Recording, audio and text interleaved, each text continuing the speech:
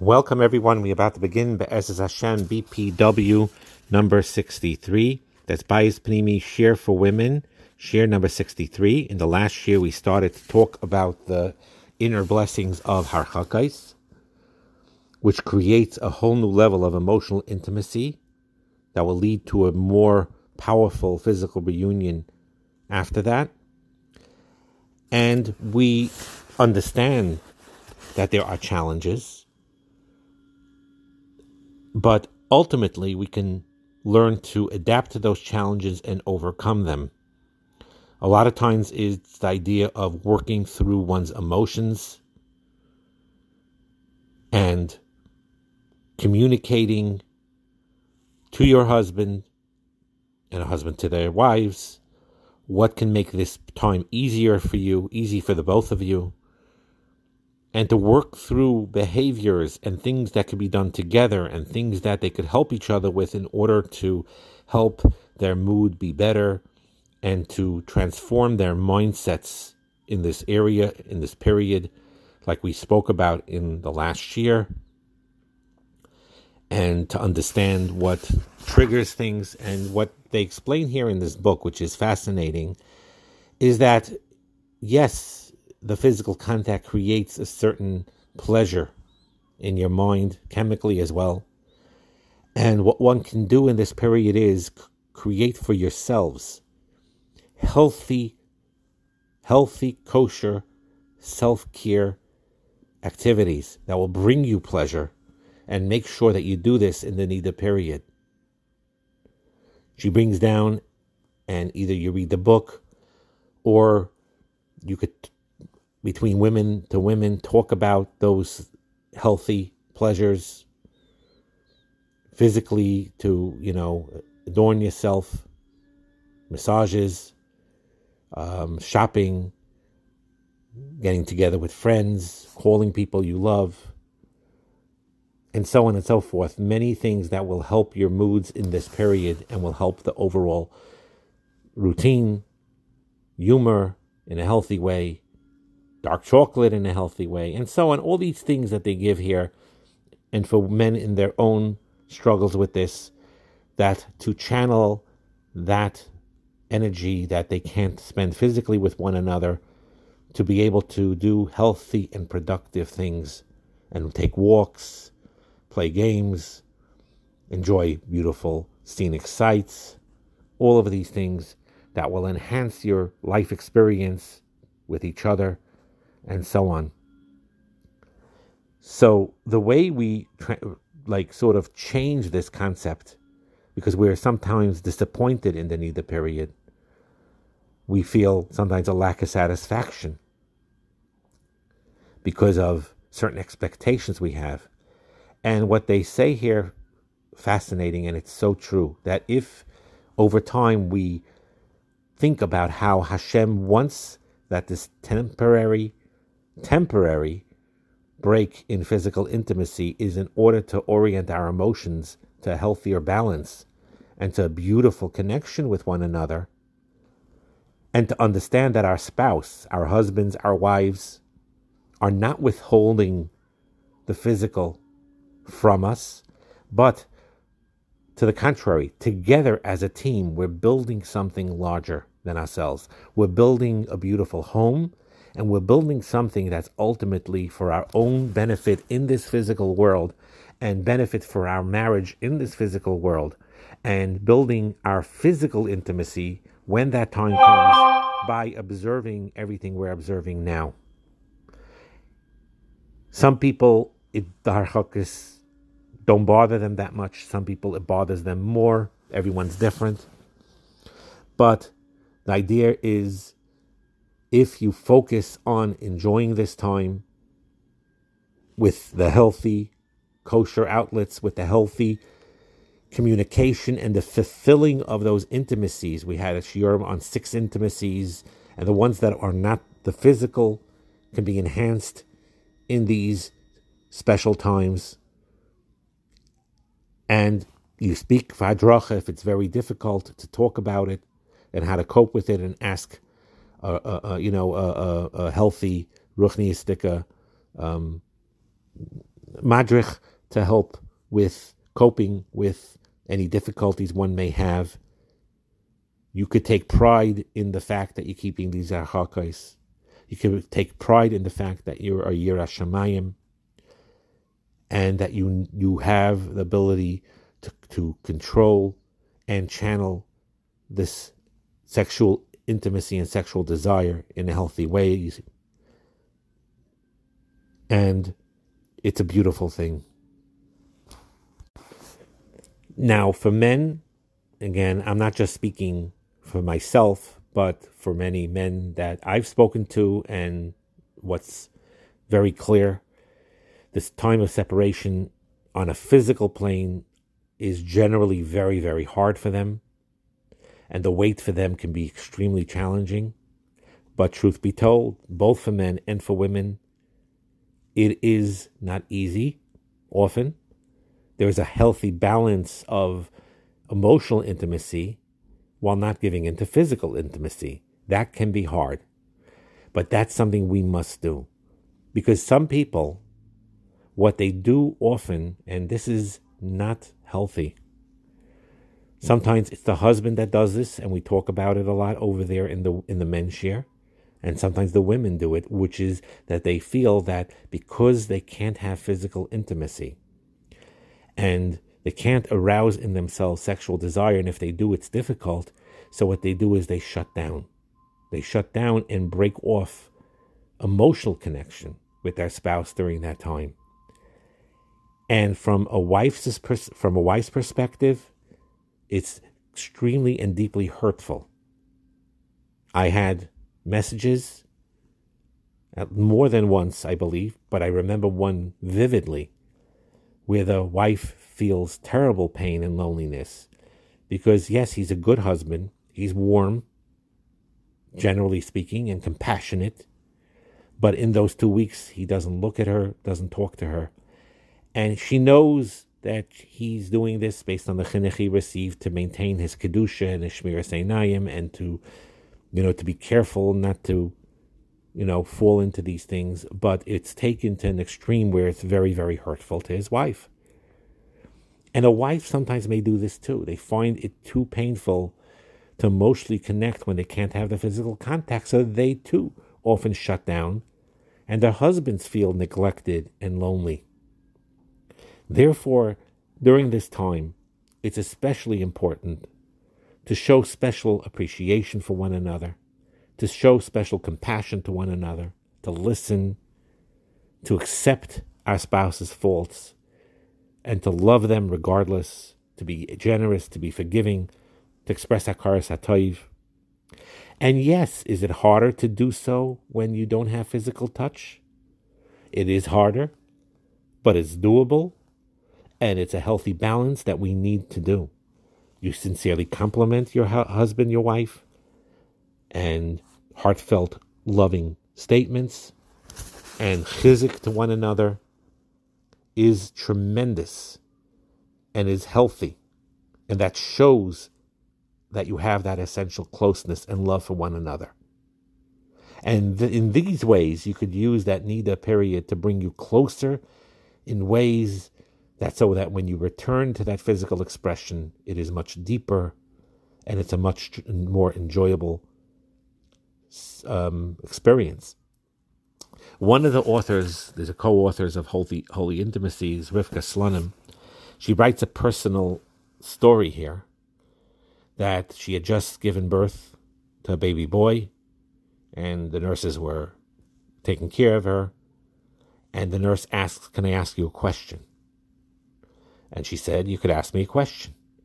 So the nurse said, "I'm just curious. I know it's none of my business, but I'm a little puzzled that you and your doctor," it was a woman doctor, obviously, embraced after your birth, because you're close to your doctor, and the same is with your doula. But you didn't. But what about your husband? You didn't hug your husband. And before she could speak to explain a little bit about what Taharas HaMishpacha is, another nurse in the room said something to her coworker and said this following: "Did you not see the look that passed between them, her and her husband, when her husband came back into the room after the baby was born, boy, did they ever hug. And she relates, Rivka Slonim, that I was taken aback by how deeply the nurse understood the truth. There's more than one way to express love and devotion and support. There is the physical hugs, physical kisses, and sexual intimacy, yes. But then there are these exchanges that nourish you in an even deeper way in many cases. And this is to be nourished and enjoyed in the Nida period, which is so, so important. And now we're going to start talking about the concept of covering one's hair. But I want to make it very clear at the outset here. In this book, they follow Chabad Minhagim. In other books about Kisei HaRosh, they follow their other Minhagim. We will not go into that in depth at all. I will not go into, first of all, I don't know enough halachic knowledge about this and about the hashkafic concepts of how different cultures do different ways of hair covering. The idea being is that each culture needs to respect the other culture pertaining to this. If they ask their own Moirei Harois, their own Rabbeim, their own leaders of how to go about it in the right way, then that is the right way. For some people, like in the Chabad community and other from communities, they encourage wearing shaitels. In other communities, they discourage or don't allow shaitlach and instead just use a kerchief or a double covering and so on and so forth. We're not going to get into, in depth, the details of each particular custom, but the idea behind it is to deeply respect everyone's culture with their attempt on being as tznius as possible, which everyone is in agreement of. I don't want to go into the controversies of certain shaitlach and other things. I'm not getting into this in these shiurim. Certainly not at this point in time. A lot of it is connected to halacha, which I'm not a paisik anyway. A lot of it is tend to hashkafis, but the hashkafis are so widespread. But the idea is as follows. Just to explain the concept of it and to understand that which is universal is as follows, is that it's fascinating, this question of why covering the hair. Why is hair covering connected with taiva? What's strange is that a basula, her hair is not an erva. She does not cover her hair. Even when she's a nida, she's not mechuyev to cover her hair. She doesn't cover her hair. It's not erva. It's not considered like other parts of the body that have to be covered because they could arouse sexual desire. The hair of an unmarried woman does not have those halachas. And then all of a sudden they get married and a woman is initiated into sexual experience with her husband. That is when there is a power in this intimacy that creates a new level of tznius, that the erva concept expands to the hair as well, which is a fascinating yesod, a very true, fascinating yesod. And it's hard to understand by many. Other parts of the body that they're erva and they have to be covered are more understood than the hair, especially when some people wear shaitlach that could be as nice or even nicer than hair. So what is this concept? And we're going to talk about it a little bit because it's very important. And one of the ideas is how it's brought down in the reverse in Parshas Nosai by a saita, that the kohen places the woman before Hashem and uncovers her hair. Isha saita. And Rashi explains that it's in order to tire her out and lower her defenses, to get her to admit that she did wrong so she shouldn't have to drink it. And so she's led to place until she's humiliated. And one of that aspects is to expose the hair, which is considered shameful, or tearing away the clothing of her upper body, and so on. But that and that is mentioned in the Mishnayos, but in the Torah it only mentions one thing. One thing, that's it. Opares Reisha Isha, exposing her hair. So you see from the Torah clearly that a woman's hair or head exposed is a real exposure that will cause the woman that it's exposed to confess, to get disoriented and to confess. So you see here how deeply rooted the kedusha that comes with that aspect that spreads to the hair when a woman is married. And that's the v'hasnei leches emalekecha, the tznius. The tznius, we said many times, we had some feedback and insight shiurim on tznius, that it's not just about clothing, it's about hashkafa, it's about what's in your mind, what's in your heart. It's the idea that you're aware that Hashem is with you in all times and all places. And that's why tznius is needed even when we're alone, even when in the dark, even when we're in the bathroom, and in our conduct with our husbands and wives in the bedroom, and so on. Now, again, we're not going to go into halachos much. And I'm not promoting or not promoting wearing sheitlach, not wearing sheitlach. It's none of my business, frankly. I have no right to, impose any opinions on other people. And for cultures that don't wear sheitlach, because their rabbeim told them not to, kol hakavod, bracha to them. And to those that they say that it's permitted or even encouraged, bracha to them as well. All of them should be gebenched. But the concept, though, of the questions to be done l'kav zchus, you have to be done l'kav zchus either culture. If people look judgmentally on the cultures that look down at the covering, not using a sheitel, that it's too extreme, need to look at give a benefit of doubt of that. And the ones who look down at sheitlach, even the tzniistic sheitlach and so on, need to be done l'kav zchus with that. And the done l'kav zchus is brought down in halacha, which again we said we weren't going to get much into, and I'm not paskening, just mentioning that the Shiltei Giborim writes that the idea of a woman's hair being an ereva is only when the hair is visibly connected to the scalp, not natural wigs. It's the Shiltei Giborim on the Rif in Shabbos, and they're not considered that it's the hair is uncovered if you're wearing a wig, and it makes no difference if it's her own hair or another woman, as long as it's not connected to the scalp. That is the Shiltei Giborim. And the Yaskal Avdi, Chelik Zayin Even Ezer, Tes Zayin, says that a man is generally tempted only by things attached directly to the body of the woman herself that once had life. And once hair is separated from her, it ceases to be usher. It's a fascinating concept because some will say, well, you see sometimes people are pulled towards a woman that may have a nice sheitel on.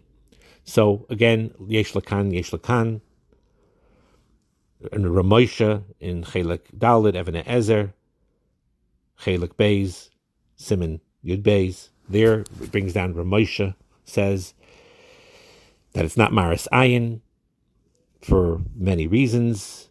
Number one is you don't find an Isser in the Gemara on wigs. Number two is that in most cases you could tell the difference between a natural hair and a wig. And finally, even if you can't tell much of a difference or any difference, everyone knows that the wig exists and is used often as a hair covering. Only saying this, not to paskin, not to promote sheitlach, but just for people who don't, to be done l'kav zchus and give the benefit of the doubt and be respectful of their minhagim, but on the reverse as well, not to look down, chas v'shalom, on people that do not wear sheitlach, that wear more other coverings or double coverings. You're doing it for the right reasons. It is a tremendous schus and a tremendous bracha, as we'll explain be'ezus Hashem in the upcoming shir. Bracha and atzlacha.